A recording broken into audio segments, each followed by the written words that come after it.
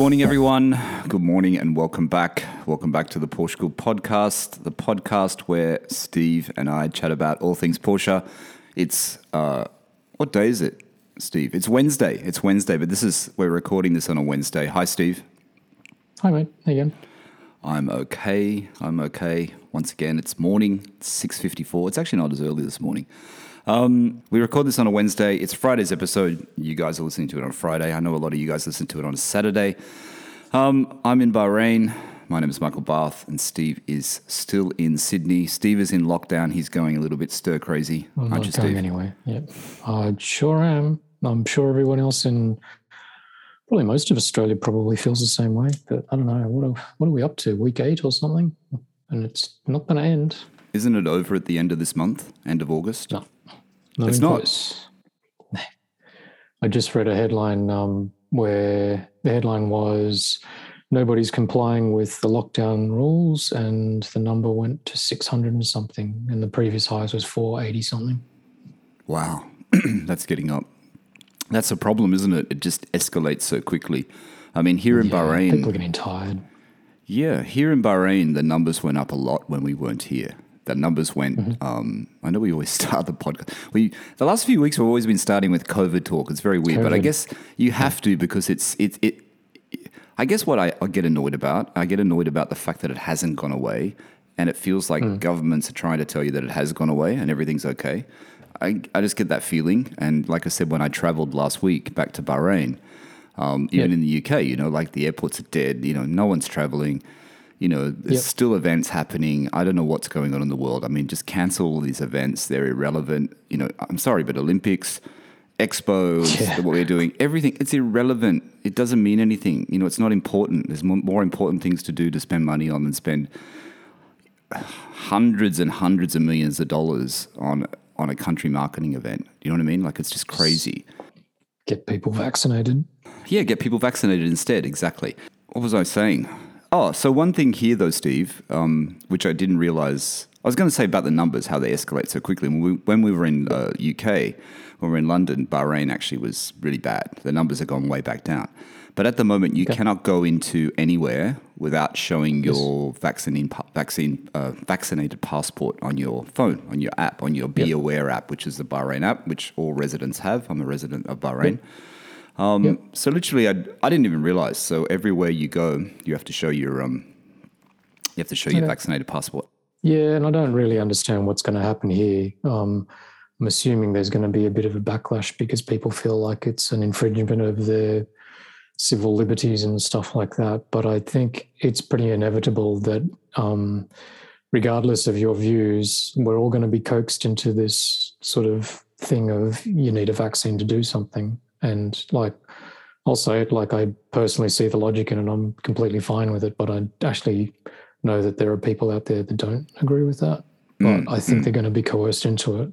Look, I always say this and I'll say it again. Bahrain has done a really good job with this app. It works really well. And I don't understand why Australia doesn't have something that works as well. I don't know about other countries. No, seriously, I don't know about other countries. But it works so well. Your passport's there. It's got a big shield. It's a certain color. You show it. When you do your test, you book your test in. Like when we arrived, we had to book our test at the airport. You book it on the app. You pay on the app. It's easy. Then in 10 days after we land, we have to do another test, a PCR test, which is on Friday. This Friday we have to do it. You book it on the app. Then a message comes through and says, you've got your booking. And then it gives you the directions in the message. It's just so easy. You know what I mean? If you make it easy for people... I'm not going to bang on about it, but it's not the technology, the way the governments use the technology and the communications and the various websites that you get your information from and everything. It's not a seamless thing. It's not very well kind of coordinated. Yeah. So. Let's start with the usual Porsche Cooled Owner Stories. Porsche Cooled Owner Stories this week. I had Matt, and Matt was coming in from Victoria. Did you listen to it, Steve? Did you get a chance? I did. Matt's got I think his 996 is pretty special. It was a car that was delivered to Porsche Melbourne, I think he said. It was a dealer car. It was obviously at the time spec'd to be a little bit like a GT3 because it has the aero kit. It has the Yeah, X51. Showing off all the options that you could potentially kind of get for a 996. Yeah, because this was 1999, right? It was a 1990. He's got a 1999 996 Carrera 2. For people who haven't listened to it, you should listen to it if you haven't already. The owner stories this week.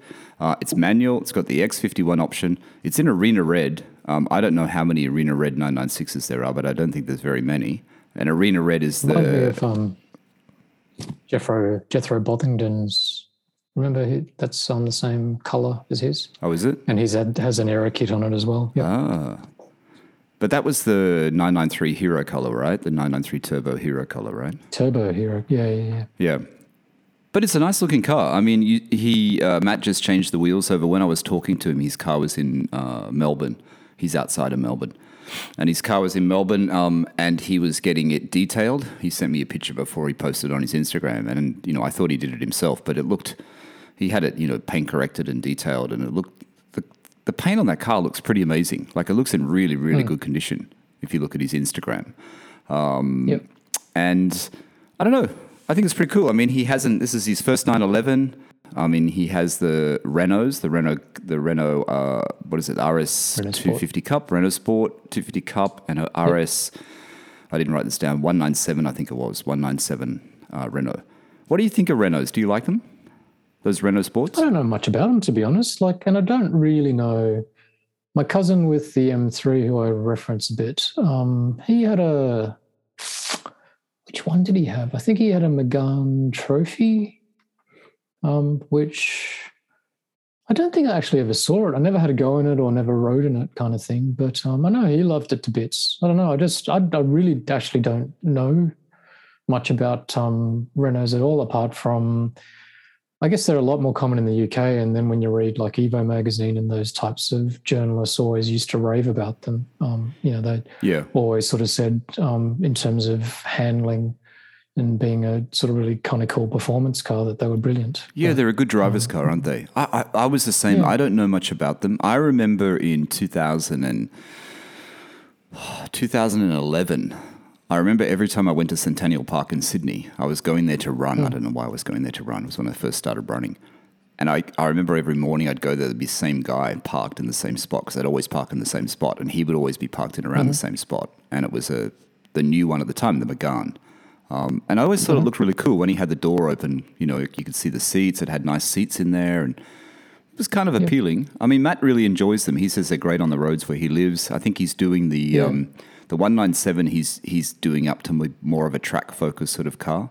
And he mentioned a company in the UK, which I can't remember, and it's probably going back to your point, actually. You said how they're popular in the UK. There's a place that does all the performance parts for the Renaults in the UK, just to make it that little bit more special. I can't remember which one. Was it the Clio? The Clio Trophy was like one of the originals, and I know one of the journos in the UK sort of bangs on about it all the time. But then they had those kind of crazy ones where they shoved a V6 in the middle of it, so it was effectively a mid-engine car. They're supposed to be kind of pretty bonkers. So they're not afraid to kind of do something different and a little bit sort of special, which makes it, very appealing for like a car person. And is it, I mean, exactly. And is it a little bit more special? And I think Matt mentioned it, how they're not making these anymore. How that sort of Renault Sport doesn't exist because it's been replaced by Alpine, right? Alpine. Yeah. So these cars will become, and they're still pretty cheap. If you look online, they're high kilometers though. If you look online for, say, the RS 250 Cup, they're not that expensive. I mean, are they a good alternative for someone that wants like a second car to their 911, a second sort of driver's car? Could be. I've never, I don't know, and I've got no foundation for this, but I always just assumed that generally French cars, in terms of their kind of quality controls, not particularly good. So I'm not sure if that would bug me. Citroens and Renaults are not known for their quality inside, are they? The cheap plastics and stuff, and Peugeots, and I had that Peugeot. My Peugeot wasn't great. That 206 or whatever I had. We had somebody, an agency that I worked for, we worked on the Peugeot account for a very short amount of time, and one of the suits bought a 206, and I heard that it literally went up in smoke one day. as in the engine bay caught fire and the whole thing burnt to the ground. My 206 experience, my Peugeot 206 experience, I don't know whether I've spoken about it before, and I don't know if you remember. You probably don't remember this because it was probably too early in our friendship. I remember you had it. And I bought it, it literally just came out. I saw it, I think in a newspaper, believe it or not, but it literally just came out, and this must have been, was it 99? I think it was a 99 model or a 2000 model. Yep. First of the new 206s, it came out. I literally secured the first one. And then after that, they were quite hard to come by. But I had so many issues with it. I think I owned that car and I bought it new, and I think I owned it for 4 months, maybe 6 months.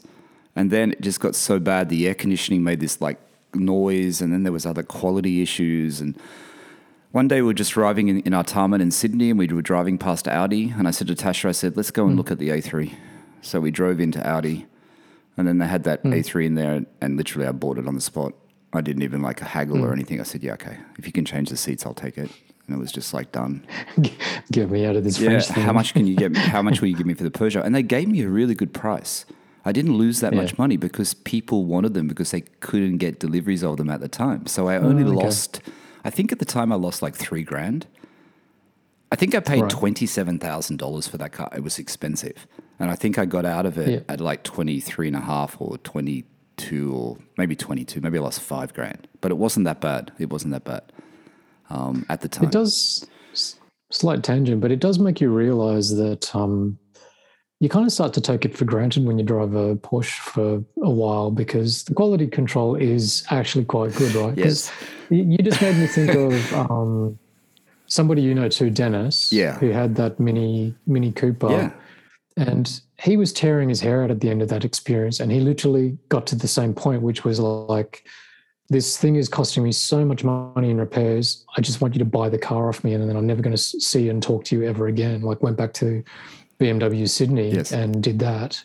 And then I like of somebody else that did that with a Range, I think it was a Range Rover. And you read things where people in, I think it was F-Type Jags. Yes. So just by comparison with us, like, we're banging on about how much we love kind of Porsche and stuff. But then like the other end of this spectrum, like your potential car ownership experience is where you get so shitty that you just kind of go, just pay me whatever you want to pay me, and I just don't want to ever see this thing ever again. Yeah. Like I'd gone back to that Peugeot service center, and the guy at the time who was helping me in Artarmon, when it was in Artarmon, he was so helpful. Like this is going back quite a few years now.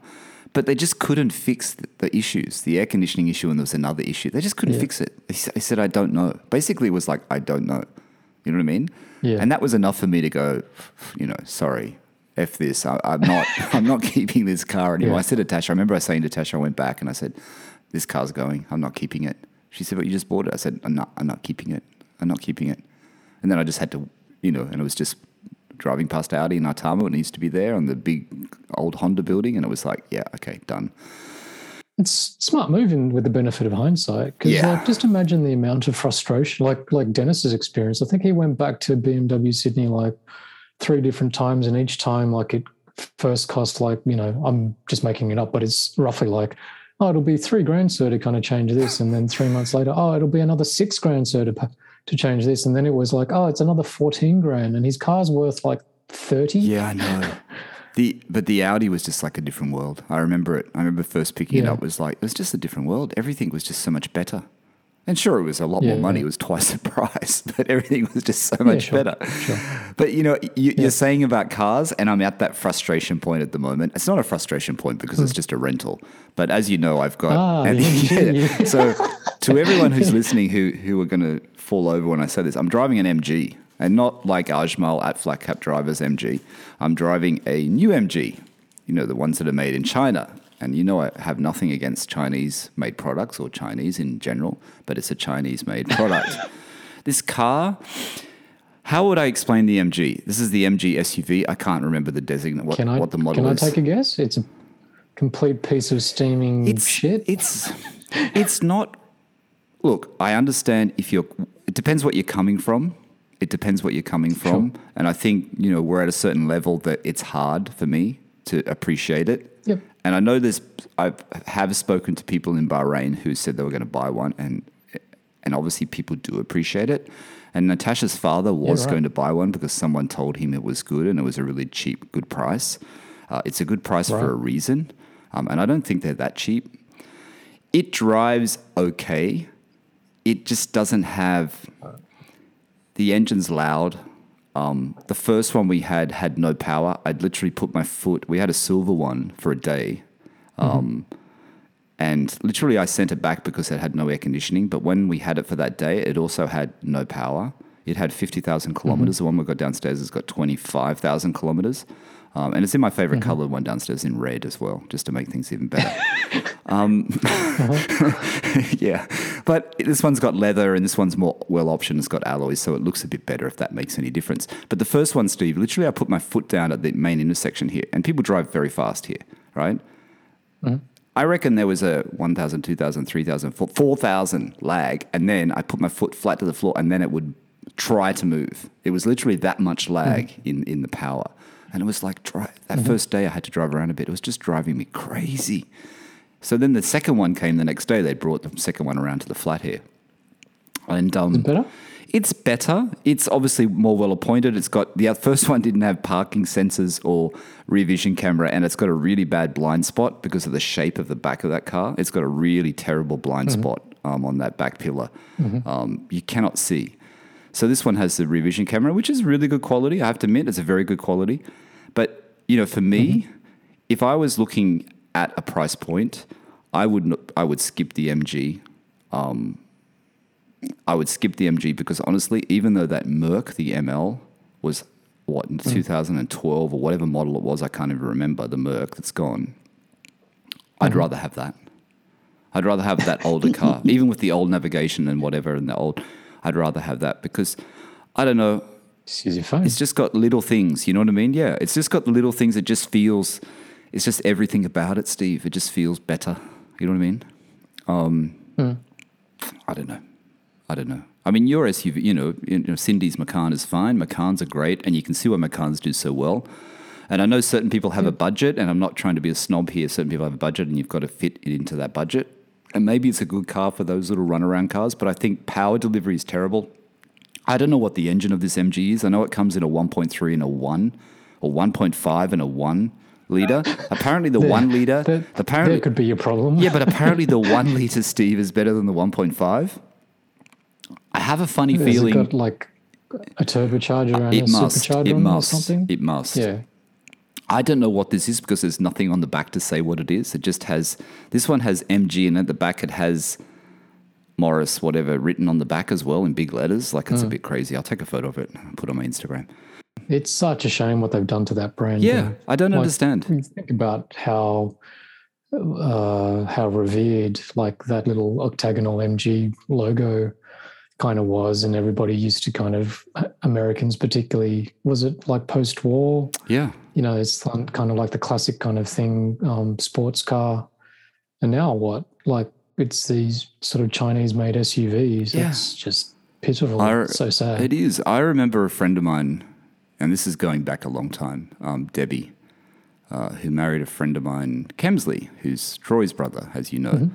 And Debbie had an MG. She had a white one. And I can't remember the little ones, the really original old ones. And I remember going for a drive in that car with her, and it was such a fun car. It used to break down like all the time, but it was such a fun car to be in. And that's my memory of MG, right? Open top, little sports car, raw. And then you go in this and it's like, why didn't they just try to do something special? They just made it into this mainstream, and then the sedan and everything. Anyway, that's what I'm driving. We become Porsche snobs, don't we? I hate to say it. We become German car snobs a little bit. We get used to quality. You get used to a certain lifestyle, as they say. You get used to a certain quality, Steve, and you can't really change. You agree? That's scary. That's very scary. That's why we have to spend so much money. Yeah, I think I've said as much before, which was basically, particularly like the GT3 spoiled me so badly that I'd just get into any other car and it just doesn't feel particularly kind of interesting or exciting or whatever. I just can't. Yeah. it's bad. Yeah, it is bad. It is bad. But you told me that once I get into a Porsche, I won't look at anything else. And I think I have to say it's kind of true. Although I do appreciate the cars like, the Renault Sports and the BMs. I was listening to a really good podcast. I just want to go back to owner stories, actually. So don't just to tell the listeners, make sure you listen to Matt's story. He's got a good story. He's a really nice guy. I really enjoyed chatting with him. Like I said, he's in Victoria. Any of you Victorians there, reach out to him. On Instagram, he's at MD. Actually, it's not MD996. If you search MD996, I think it's at MD99647. MD99647. So go and have a look at his Instagram. Have a look at his 996.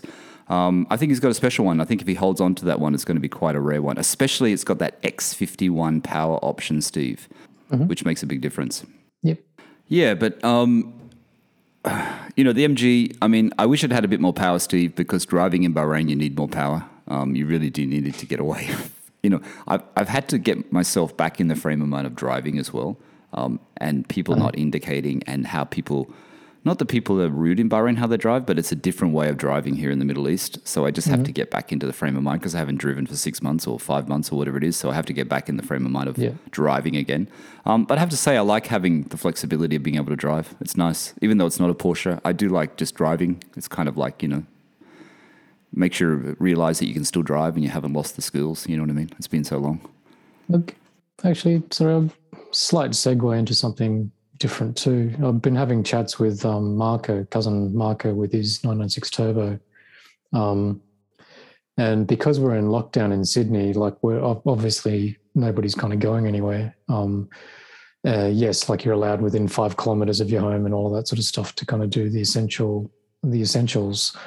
So inevitably, like, I take the GT3, I start it up and then kind of go around the block. I go around in circles, basically just to kind of keep the battery going, keep the fluids running. Do you fang it? Like Do you once fang a it, week. as they say? No. Well, so this is the problem, right? And Marco kind of sent me a thing saying something similar the other day, which is like, man, doing laps in your car like is so frustrating. It is such a frustrating experience. Like, you can't do anything. It's just like, it really isn't like much of an experience at all, which sounds really, really weird. But I don't know. I wonder what are people kind of doing to kind of get their car jollies? Good point, actually. It's very difficult. Like, unless you're kind of living, on the old Pacific Highway or something like that, I don't know. You just can't do anything. It's a very strange sort of thing to kind of, I think this is sort of what Marco was saying, like you kind of get in your car and you obviously love the beats, you're sort of hankering to kind of, get it warmed up and just rev it out and stuff. But it's almost like you can kind of get to like 3/10 of where you want to go. Yeah, and, yeah, no, it's frustrating. Just sort of feeling very held back. Yeah, because you can't do anything. And how long? That's what problems. Yeah, you can't go any long drives. It's not enough, is it? It really isn't enough. Just don't drive it at all. No, just don't drive it. Yeah. Hey, I want to get onto your car in a second, but let me just do actually there's Patreon. I just want to do the Patreon shout out. We need some more support on Patreon. Anyone that wants to come and join Porsche Cooled, if they go to Patreon, which is patreon.com/Porsche Cooled, or you search Porsche Cooled on Patreon, you will find us. You can become a member of Porsche Cooled from $2 to $10 per month, not per week, per month. Very cheap. And it just helps us keep talking, and it helps support the podcast. I just want to do a shout out because last week I did a shout out for Jim, who became a member of Patreon, and me in my stupidity didn't realize who Jim was. And I apologize, Jim. Jim sent me a message. I should have known, actually. I don't know what was wrong with me. Jim is a Porsche owner who I've been chatting to on Instagram. He owns a 68 912. It's a really beautiful example. If you want to look at Jim's car, you can go to his Instagram. It's at Left Coast 912, at Left Coast 912 on Insta. Beautiful color. I'm not going to give the color away, but it's one of my favorite colors in the 912. So go over to Jim's Insta and give him a follow because he's a real Porsche guy. Yeah, cool. What else, Steve? Apple reviews. We'll just get over these things, and I just want to get into the main crux of the crux. How come I'm saying that? My friend used to say that passed away. Apple reviews and ratings. No new Apple reviews and ratings. But as I always say, you guys, because you have given us so many reviews, because we have like 123 or 124 or 120, I don't know, something like that, in the 120s of the reviews on Apple Reviews, it's pushed us right up the charts. We really are, every time a new episode comes out, Steve, it just jumps up there. I mean, the other day we were 36, I think I said, or 35 in the US. I think we were 10 or 9 in Australia, which was high for Australia. Normally we're not that high in Australia, even though we have a lot of Australian fans, we're not that high. So if you guys have some spare time on the weekend, just go to Apple Ratings and Reviews. Give us a star rating. If you have more time, just leave us a review. It really does help us get seen. Steve, what do you think? Let's get on to, firstly, I want to talk about the Gunther Works, actually. The 993 Speedster remastered by Gunther Works. And I know it's been all through Instagram and all through the press because it was just shown at Quail. I think it was Quail. Like, it's Monterey Car Week, so... Oh, Monterey. Yeah, Monterey. Like everything. Yeah, Quail's part of that, and so is Pebble Beach Concours, isn't it? I don't know. They're all part of that. Yeah, Monterey Car Week, you're correct. That's what it is.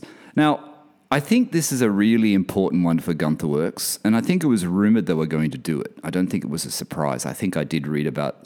They teased about it. They teased for a while. Yeah, so this Speedster that they've done, and they call it the 993 Speedster remastered by Gunther Works, and you've got to put it into context. The 993 generation 911 Speedsters, Porsche just made 2. One was for the original 911 designer, Butzi, is that how you call it? Butzi Porsche? And the other was commissioned by a very famous comedian, Jerry Seinfeld. So there's only 2 that were ever produced. And I think that's really important that they've picked something that is so rare. And I want to get your thoughts on this, on a different angle on this from what most people are looking at it. And they've done this Speedster. And they've obviously done a good job with the Speedster. They're making 25 of them. There's no price yet. They haven't announced a price. It's obviously going to be in excess of 525,000 or 500,000 US because that's what the other one is, the coupe. It's naturally aspirated. I think it was 400 odd horsepower. I think it's pretty light. I think it's only like 2,500 pounds or 1,200 kilos, something like that. What's that in kilos? Yeah, it's very light. Obviously, it's carbon. It's very stiff, apparently. Which is what they're known for because can't remember the name of their parent company, but they're kind of carbon specialists. So. Yeah, so they've made it very stiff. They've done something with the humps at the back and the back seat to give it more rigidity, I read. They've integrated, they've got that new carbon fiber steering wheel. It's got a carbon fiber dash. I mean, the seats look pretty cool. The seats remind me a little bit of a McLaren seat, though. I'm not sure. I like the seats, but they look like that McLaren seat to me.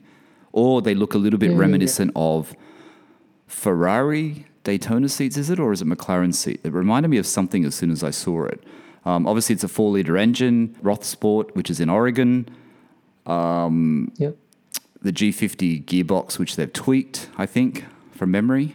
I thought it was interesting, though, Steve, a couple of things, and I want to ask your opinion on this in a second. And I'm going to read what they had up. I took this off the website because I thought this bit was quite interesting. A lower rake windscreen utilizes Porsche 964 Speedster glass, stabilized with a Gunther Works developed carbon fiber frame cowl with steel reinforcements. Side windows are pulled from the 964 Speedster inventory, mated to frameless doors. Lightweight single skin bonnet is made more than 25% lighter from the Gunther Works coupe. Current double-sided coupe hood, so it's single-sided. The rear of the Speedster incorporates a revised ducktail spoiler, ram air scoop, 3D printed exhaust tips. Other features include Speedster Pacific billet aluminium side mirrors and streamlined aluminium lightweight door handles that replace the factory steel units. So it's aluminium, it's carbon fiber. Now, as I said, they pulled it from the 964 Speedster inventory. There's only 2 964 Speedsters. Oh, no, there's only 2 993 Speedsters. Ah, right. 964, there were more. So they took it from the 964. So what do you think? Firstly, what do you think of this reimagined car, or whatever they call it? It's not remastered. They call it remastered. Singer call it reimagined. What do you think of it in the fact that they've done this car, which was only a car that existed in 2?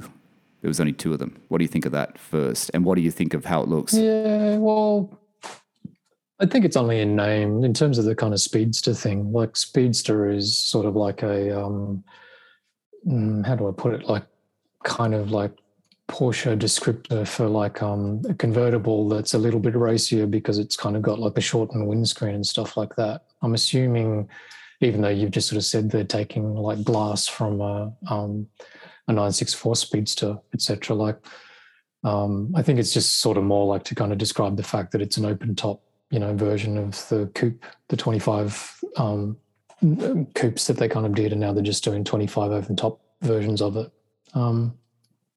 It's pretty cool. It's different, right? Like, they, for whatever reason, they often get kind of compared to Singer, but it's quite a different sort of car. Like, I guess maybe it's the price point that's similar, and the ethos of like, kind of going through every single little kind of minute detail and then just sort of working on it. But they're nowhere near as kind of elegant. Like, it's far racier and far more like a sort of modern day take on something rather than being super retro.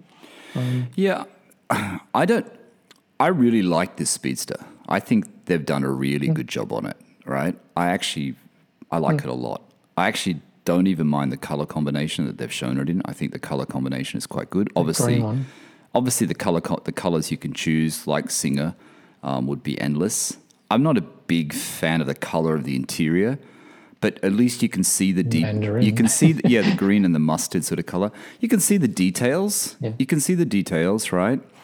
I think I heard someone say, maybe it was Matt Farrer or someone like that, or Spike, or someone was saying that they didn't think it was, Gunther doesn't feel as custom as Singer.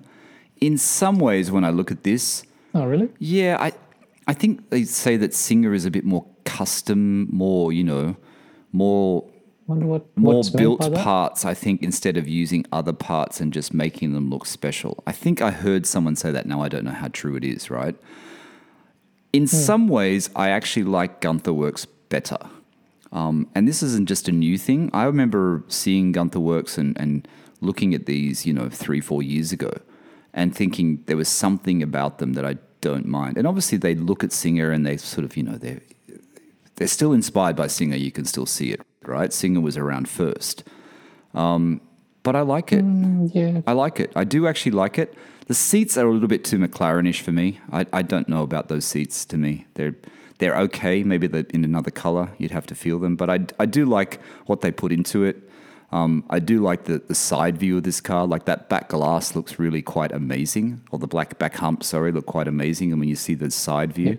And that windscreen is just, it's just such a great look. It really is. It's funny because I think Smoking Tire, like Matt Farah, tends to always get his hands on a car, and he does his one take videos. So I've sort of seen all of those, and I think I saw another thing where they interviewed the owner of Gunther Works and stuff like that. So it gets a lot of press. I think it's just different because it's obviously like a lot racier than a Singer. Yeah. It doesn't seem like it's as. It sort of seems more like it's a track-oriented car than Singers are. But I don't know. I'm going to take a wild guess that if you're in the market and you can afford to buy a Singer and you can get on the list, and you could probably put a Gunther next to it. And I don't think you'd necessarily be choosing between the two. Like, and I reckon they're probably kind of different enough, if you know what I mean. I think they are. The sort of vibe. Yeah, of it.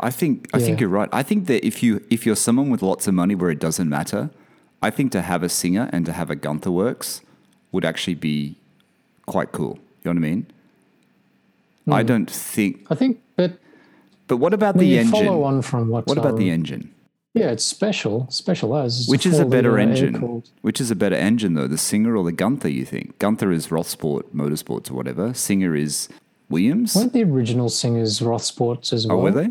The very, very, at the very, very beginning, but they were they 3.6s or 3.8s? I can't remember. I think they might have been 3.8s.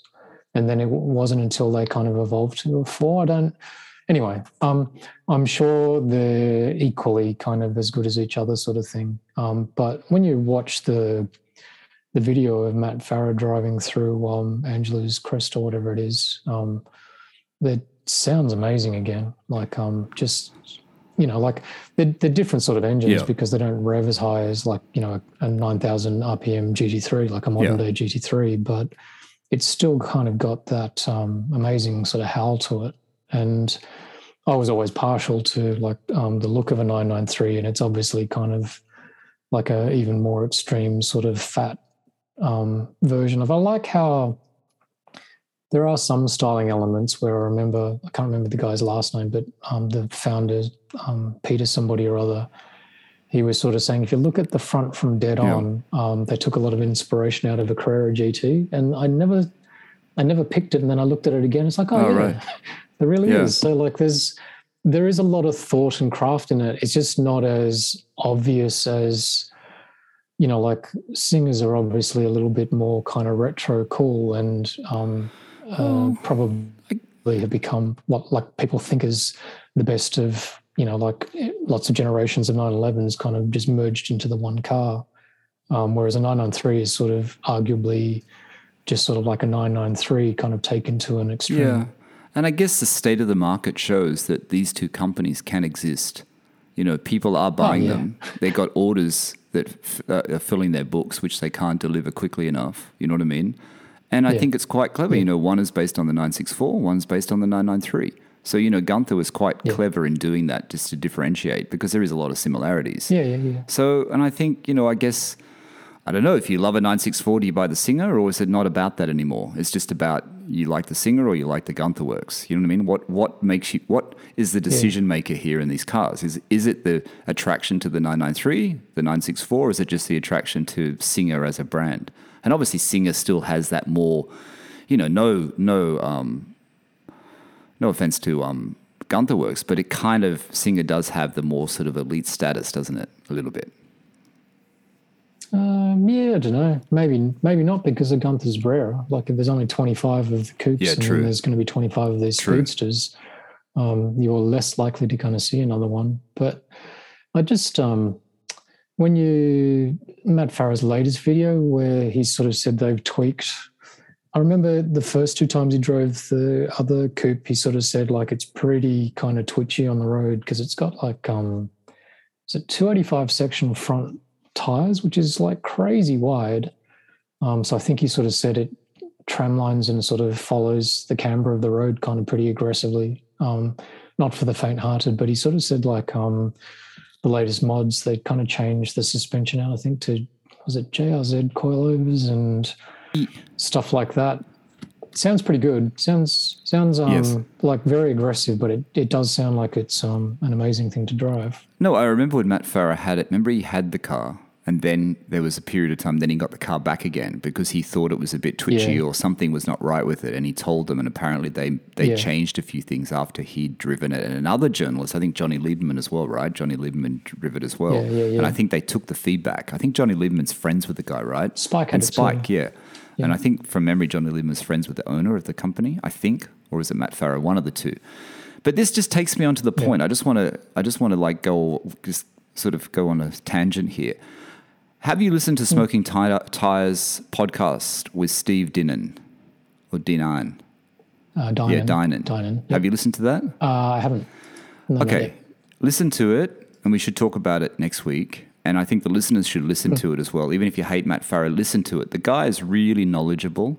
He says a lot of interesting things about different brands of coilover suspension, right? He has a very interesting take on how he explains it very clearly, how he adjusts suspension. So his cars, he's always known for being, he's an engine builder, right? And he's done it for BMW racing and all these things in Audi.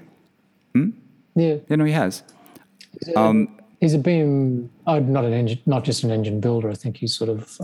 But he also did the really highly regarded for Beamers, like in terms of suspension. Everything, yeah, everything. Yeah, no. Engine. But he calls himself an engine builder. But he's also known. He prides himself in his suspension. The fact that, you know, cars can go over bumps and you don't feel it. You know, take it on the worst road, and his cars will always. And he gives the tips on how he does this.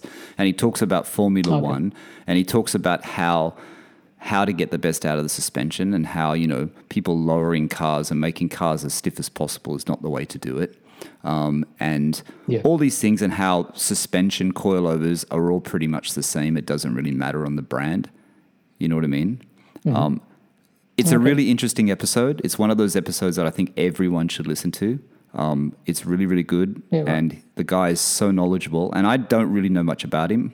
I really don't know much about him. I haven't really heard that much about him. And I know you probably have, Steve, with BM and stuff. And he's doing BMW M8s. I think he rocked up there in an M8 competition that he gets, 1,000 horsepower out of or something ridiculous like that.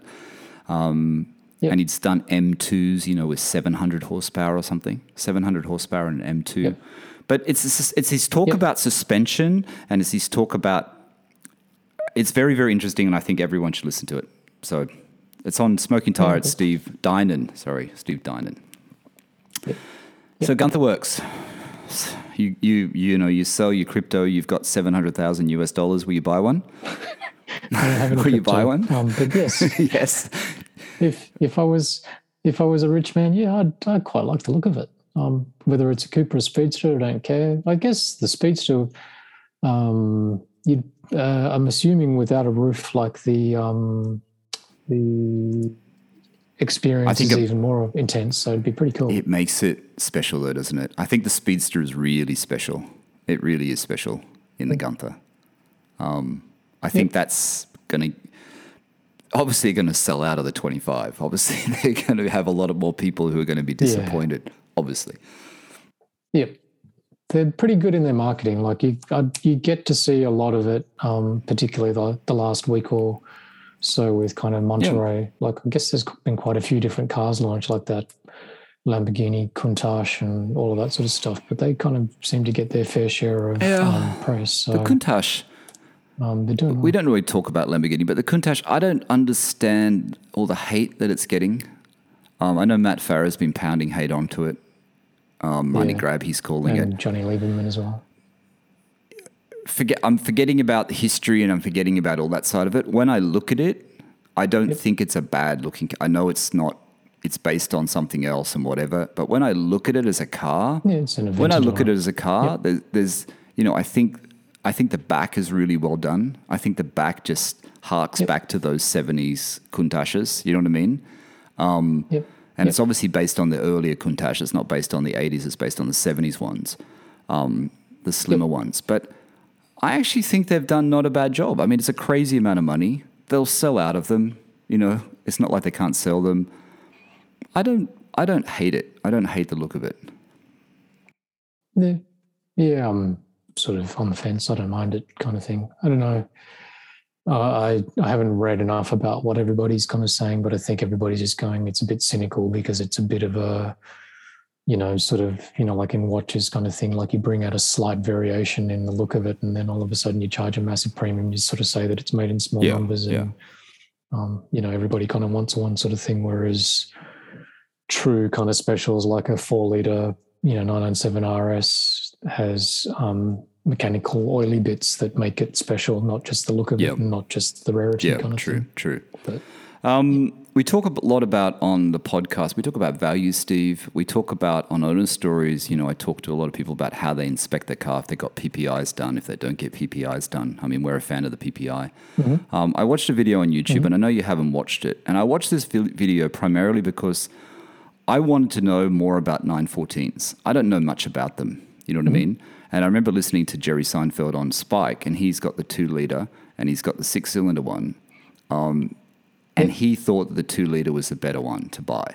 To him, the 2-litre drives better. It's more fun. It's more of an experience. It's more engaging. Even though most people say get the 6-cylinder 914, even though it's very expensive now, it's like $100,000 US for a 6-cylinder one, I think, close to $100,000 US. Yeah. Right? And I was spurred on by this because I saw it come up in my email. They had a blue 914 at Beverly Hills Car Club, and I think it was $16,000 US dollars. And it looked pretty clean, right? But I don't know what 914s are all about. I mean, obviously you have to get a special, a proper inspection done if you're buying a car like that, especially 914s because they rust. They're like, 356s. There's a lot of rust in them. There can be a lot of rust in them. So then I did a search on YouTube. I came up with this video, and I know you haven't watched it. And I just want to tell the listeners, it's Auto Atlanta. I think if you just do a search for Auto Atlanta, it will come up. And there's this guy called George Hussey, who they call Dr. 914. And I know some people probably already have heard of this dude. And he takes a tour of around of 914 that they had for sale. They've now sold this car. And he highlights all the, the parts. He highlights things that have been changed, things that should be changed back on this car. If he said to make it more original, he should change this back. I mean, he goes into it in so much depth. It's a long video. I think it's like 20, 30-minute video. It's a long video. But it's interesting, and I think if you're into buying a classic Porsche or you're into classic cars, I think he's a bit over the top. In my opinion, I think some things are a little bit over the top of what he talks about. But I think it's very interesting to look at. Like this one had a hood emblem, Steve. Someone had put a hood emblem. 914s never came with a hood emblem. Now, I didn't know that. You know what I mean? I didn't know that. And it kind of distressed him that someone had drilled holes into the metal and put the hood emblem. He said, if you bought this car from us, I would suggest you take that hood emblem off and get rid of it. Right. And then he looks at the side, that had vinyl on the side, not just the Targa top, and you can see the paint coming through, so it's original paint. And then he goes in about the hoses, how some hoses have been changed and they should be changed back to the wrong hoses. So he gets really in depth with it. But I think it's a really interesting video, and I just wanted to mention it. I've already sent it to you, but I just think the listeners should take a listen, have a watch of it as well. And like I said, it's Auto Atlanta. It's just search 914. It normally comes up, and his name's Dr. 914. His name is George Hussey. They have a few videos on there, actually, of 914s. It's quite interesting. Sounds a bit Ferrari-esque. A little bit. Like when you watched TGE talk about like the provenance of like a proper Testarossa, the one that's sort of been certified by the factory, and all the things that you look out for, and how, like it shouldn't have this particular shield on the side and stuff like that. I guess I kind of get it. I mean, I noticed that. To a degree. Yeah. 328 GTSs. Now I see it. I can't unsee it. How many are for sale and they have the yellow shield on the side? And the 328 GTS never came with that shield. And Matt Farah pointed it out when he bought his one and he took it off. Yeah. And I think 70%, 80% of the 328 GTSs for sale, the 80s GTS, have the shield on the side, and it never came with the shield. People just wanted to put it on, so they put it on. I would take it off as well. Yeah. And also, I saw it on something else the other day too. I think I saw it on Dino. Someone had put it on a Dino as well, on a GT4 Dino, which was just like, I don't know. But it's just sort of like, like side decals on your 997, that car never came with that as an option or whatever else. You kind of put it on because you sort of like it. It's your car. You can do whatever the fuck you want with it, really, isn't it? Yes. So, and it's this fine line, isn't it? It's this fine line. Yeah. I'll send you a DM I got yesterday about someone that wants to come on the podcast. I'm not going to give it away here, but it's a similar thing. It's about these people building a kit. They're going to build this kit. And I'll send it to you because I think it's quite interesting. I don't want to talk about it because I will be actually having it on a podcast episode. Sure. But I will send it to you. And it's kind of that same thing, like I like those Beck Speedsters. I like the Beck Spiders, right? That company that does those recreations. And I know Hoovy, who you hate, that Hoovy's Garage has got the Beck Spider. No, I don't know enough about it. I quite like them. You can't get them registered in Australia. You can't get them registered at all. Right. But I still think they're quite an interesting car, even though they're not a Porsche. I know they're a replica, but I think they're quite an interesting car. Yep. Replicas. No, I think the point was just going to be more that we've talked about it before again, but what's nice about sort of like Porsche culture is that there's a bit more latitude to mess with your car, like in the way that you were sort of describing that video and the guy that was kind of going through it. Like obviously it was probably more for like, proper kind of collector cars with a bit of a Ferrari kind of mindset. It's like, no, it's a little bit, is that a bit too kind of rigid and you don't... Well, think about this, Steve. That's a 50-year-old car, right? Think about when our cars are 50-year-old and nothing's been taken off them. None of the mods. I mean, you've got more mods than me. Yep. Someone goes, okay, that knob is not original. I'd put the original knob back on. Those wheels, they should be silver. When it was brought out, they were silver. They were not this. They were not two-tone. They never made two-tone. It's 50 years. Time has passed. People don't even know what a 997 is anymore. A lot of people. People have died. People have born. No one really knows. That stripe on the side, that's not how it came from the factory. It'd be like you think about your car and you think about how they'd be picking it out. And it's like, well, that doesn't make it a bad example. Do you know what I mean? Yeah. Oh, you've put a IPD plenum in there and it didn't have an IPD plenum. But does that make it a bad example? No, it doesn't. No. Oh, that exhaust. The exhaust wasn't black. What is that exhaust? This exhaust is painted black. This exhaust has a modification to it. That's not the original exhaust. That's an aftermarket exhaust. Yep. Is that a problem? It's a Fister exhaust on the 997. Yep. No, it's not. So I guess I kind of get it if you're talking about like a McLaren F1 where there's, you know, a couple of hundred of those sort of in the world sort of thing. So you want like them to be as they kind of came because there's so few of them. But when you're talking about cars made in the thousands, it's like, whatever. Does it matter? Whatever. That's what I'm going to put in the comments to Dr. 914. I'm going to go, whatever. Yeah, whatever.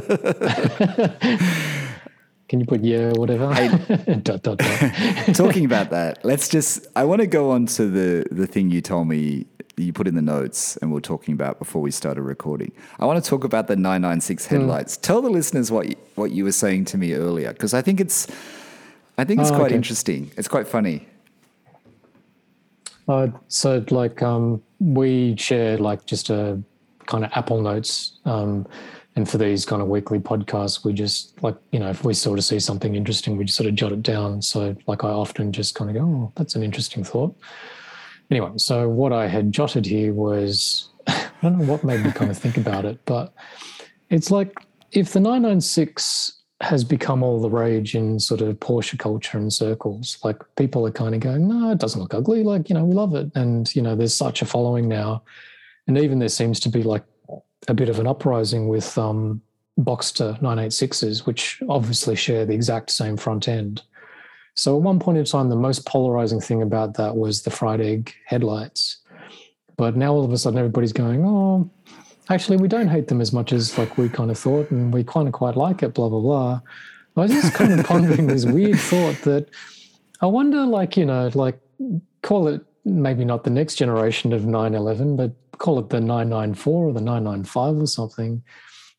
Because these 996s have gotten such a following, it's like, I wonder if Porsche would ever go back and throw back to like a 996 style headlight. So they kind of go, hey, that was such a kind of cool thing from our kind of back catalogue that we're going to do a non-round or oval kind of headlight. And it's just like come full circle. You know what? It's weird, You know isn't what? I laugh, but it's like it was a one-off, right? It was a one-off. It's rare. Well, because there's such a it's backlash. Rare. So the 996 now, Yeah. even though everyone, like you said, hated it, the 996 has that unique point of difference, which is the headlights, which no other 911 has, right? So the fact that no 911 has, yes, it's becoming more and more collectible in 996. Look at the GT3 prices. Look at those prices first. Look at the Carrera prices. You know, like Matt in Victoria, who's on Owner Stories. I'm not going to say it in the podcast, but he shared the price of his 996. And, you know, it's not super expensive, but the 996 prices are really getting up there now. You know what I mean? And you know what? It could happen, Steve. I laughed when you said that earlier. It could happen. Yeah. I think I'm partly kind of like it's almost like a bit of sort of a commentary on us as humans because I think we're so easily influenced. Yes. Like, you know, like 996 came out, we all kind of hated it because it was so unfamiliar. Like, you know, a 911 had to kind of have like bug headlamps kind of thing. And now all of a sudden, like the tables have turned and I'll admit it, I'm one of them. Like I remember hating the headlights, like really, really hating the headlights. Now, if you ask me to look at a 996 now, I kind of go, oh yeah, no, it looks all right. You know, like I don't like the soap bar kind of rounded sort of form of it as much. I dislike that more than I kind of dislike the kind of actual shape of the physical headlights. But because everybody else is now going, oh no, 996s are really cool, like it's sort of swaying my view of it. And it's all subjective. Like this is just like whether you like the look of it or not. It's not like, you know, whatever, but it's just really funny how things kind of go in and out and, you know. But you see past the headlights now. You don't even, I look at it, you look at a 996 now and it's not like, you look at other things, you look at other details, other features, other design, you know, points, other design things on the car. You look past the headlights. It's not polarizing. But let's bear in mind, like you said, with humans, you know, we like everyone to like what we like. You know, do you like it? Do you like it? Yeah. And then, Yeah. it's taken what 22 years. Like, let's be honest. This has happened in the past couple of years. So let's just say it's taken 20 years Yeah. for people to accept the headlights. That's what I find crazy. Yeah, pretty much. Yeah. Yeah, and you would have seen like the designer Pinky Yeah. Lai, is that Yeah. his name? And Grant Larson, I think he was his design chief. Like I've seen quite a few interviews because he was the head designer of it, and he kind of goes through it and describes it. And I guess I'm not in exactly the same sphere, but as an art director, I kind of understand the idea of what you do like aesthetically is you kind of try to measure popular culture. You try to kind of do design work that fits in with the time. You rationalize it, but like you never are you kind of going, hey, your taste sucks and mine is really good, you know, like swallow this kind of thing. But it's just quite interesting that, you know, it had its reasons and all of that sort of stuff. It was very kind of adventurous, I guess, for its time and super polarizing. And now, I don't know, it's just kind of come back full circle. I'd be very interested, like if at any point in time, like even you know, like with the Porsche Unseen, that book and all the kind of show car concept things that they released, like you'll know at one point in time if a Porsche concept car comes out and it's got 996 throwback style headlights, that it's actually kind of come full circle, and all of a sudden, like it's now cool to have everything Friday does fashion, design, everything comes full circle. So I think you're right. Hey, Steve, do you have a recommendation this week? I was like struggling to get one. Actually, I hadn't really thought about it. Do you have a recommendation? Yeah, I do. Do you want to talk about? Do we want to talk about? Oh, we haven't actually. Yeah, let's talk about that. Let's talk about. So Steve got his knobs delivered. That'll be my recommendation. And let me just say that I haven't posted your knobs on any social media. Your new one. I was going to share it with the Discord community. I just want to do a quick. Do a quick spiel about that, Steve. Porsche Cooled is on Discord. Discord is like a chat. We just call it a chat place to chat about all things Porsche. I think there's 24 or 25, maybe there's more now, members. I notice there's a lot of chatter going on there. I go in there every now and again. I know Steve hasn't. I know Marco's in there. Marco's been posting things. Stephen from Sydney, 66912, he's been going there posting things. So people are joining. If you want to join Discord, join Porsche Cooled on Discord. The invitation link is in the YouTube video of this podcast. I put it in the description. It's not in the podcast description. If you can't find it, just send me a DM on Instagram, Porsche Cooled. Just send me a DM and I will send you a invite link. Steve, tell everyone about your knobs that got delivered. Oh dear, how long have you got? Short, quick. So I ordered the things from Latheworks, and there's a really nice dude, Chris. Like massive props to him. His craftsmanship in terms of he basically machines like rods and gear knobs out of mainly steel and titanium. I ordered one of them with the black kind of copolymer knob that you've heard us talk about over and over again. Admittedly, Chris was obviously super busy, but I finally got delivered. Took him a little while to kind of make the orders because I think he's really busy. At the last minute, I kind of threw in a wooden knob, received it, and they're brilliant. They're really, really good. So if you're looking for shifters for your Porsche, go check out Latheworks. Yeah.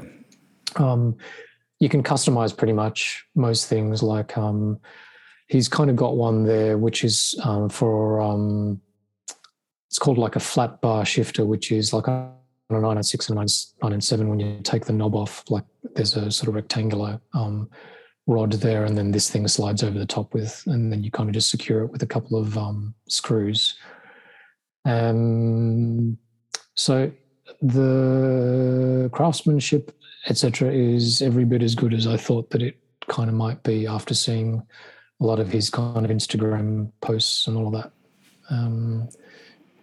Do you want me to explain what I did? Well, I just want to talk about the black one first. And you go.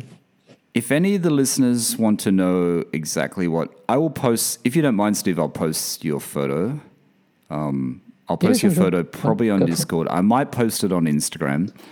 Yeah, but if anyone wants to know the specs of that, you know what?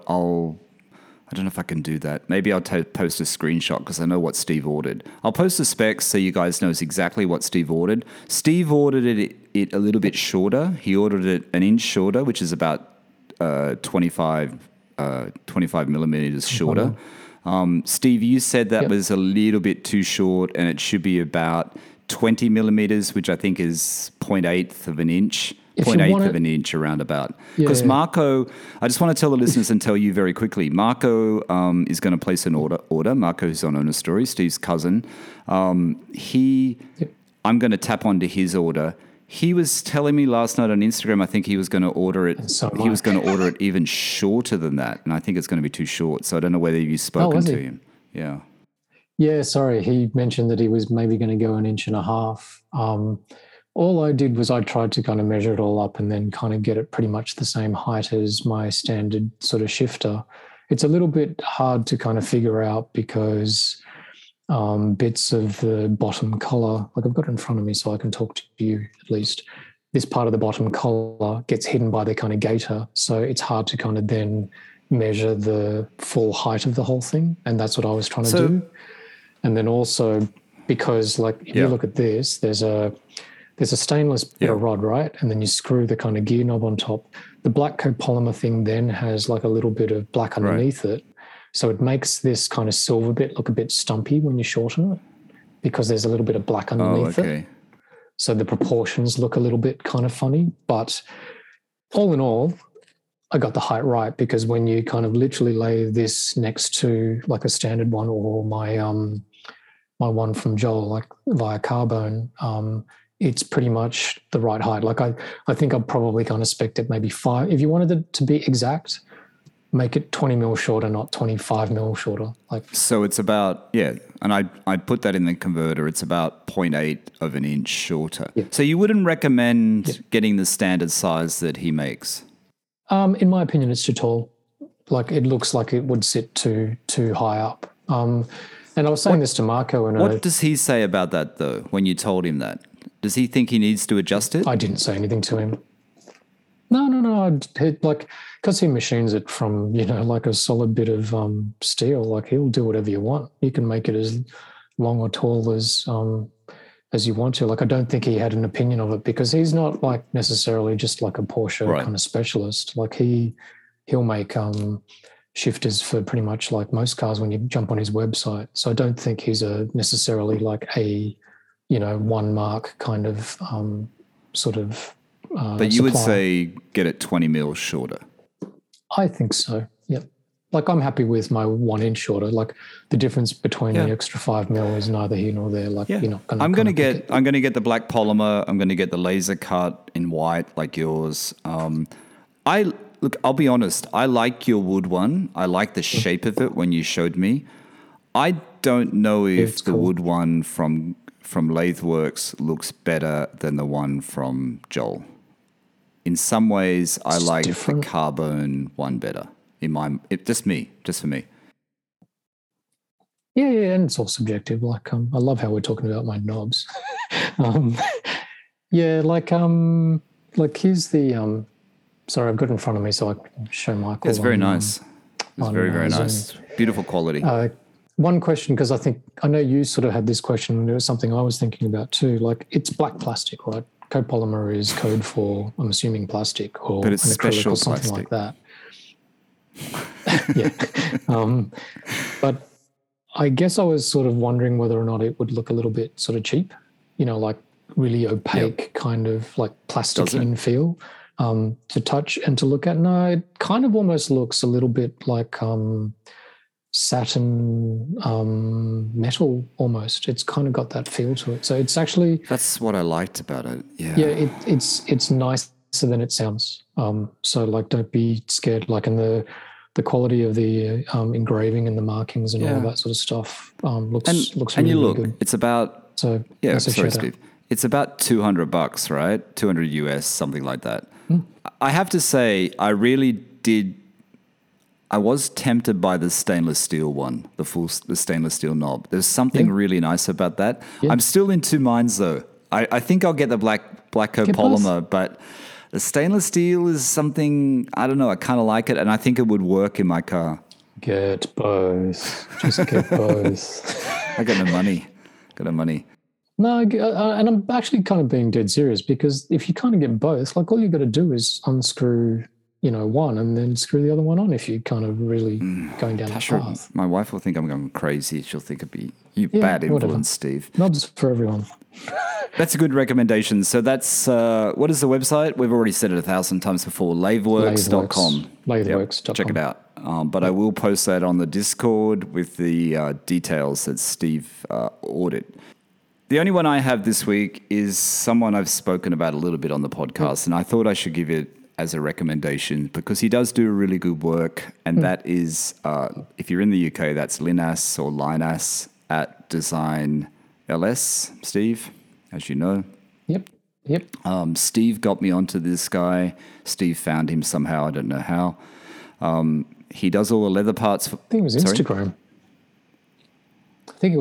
Was it? Yeah, I think I just came across his work on Instagram. Oh, okay.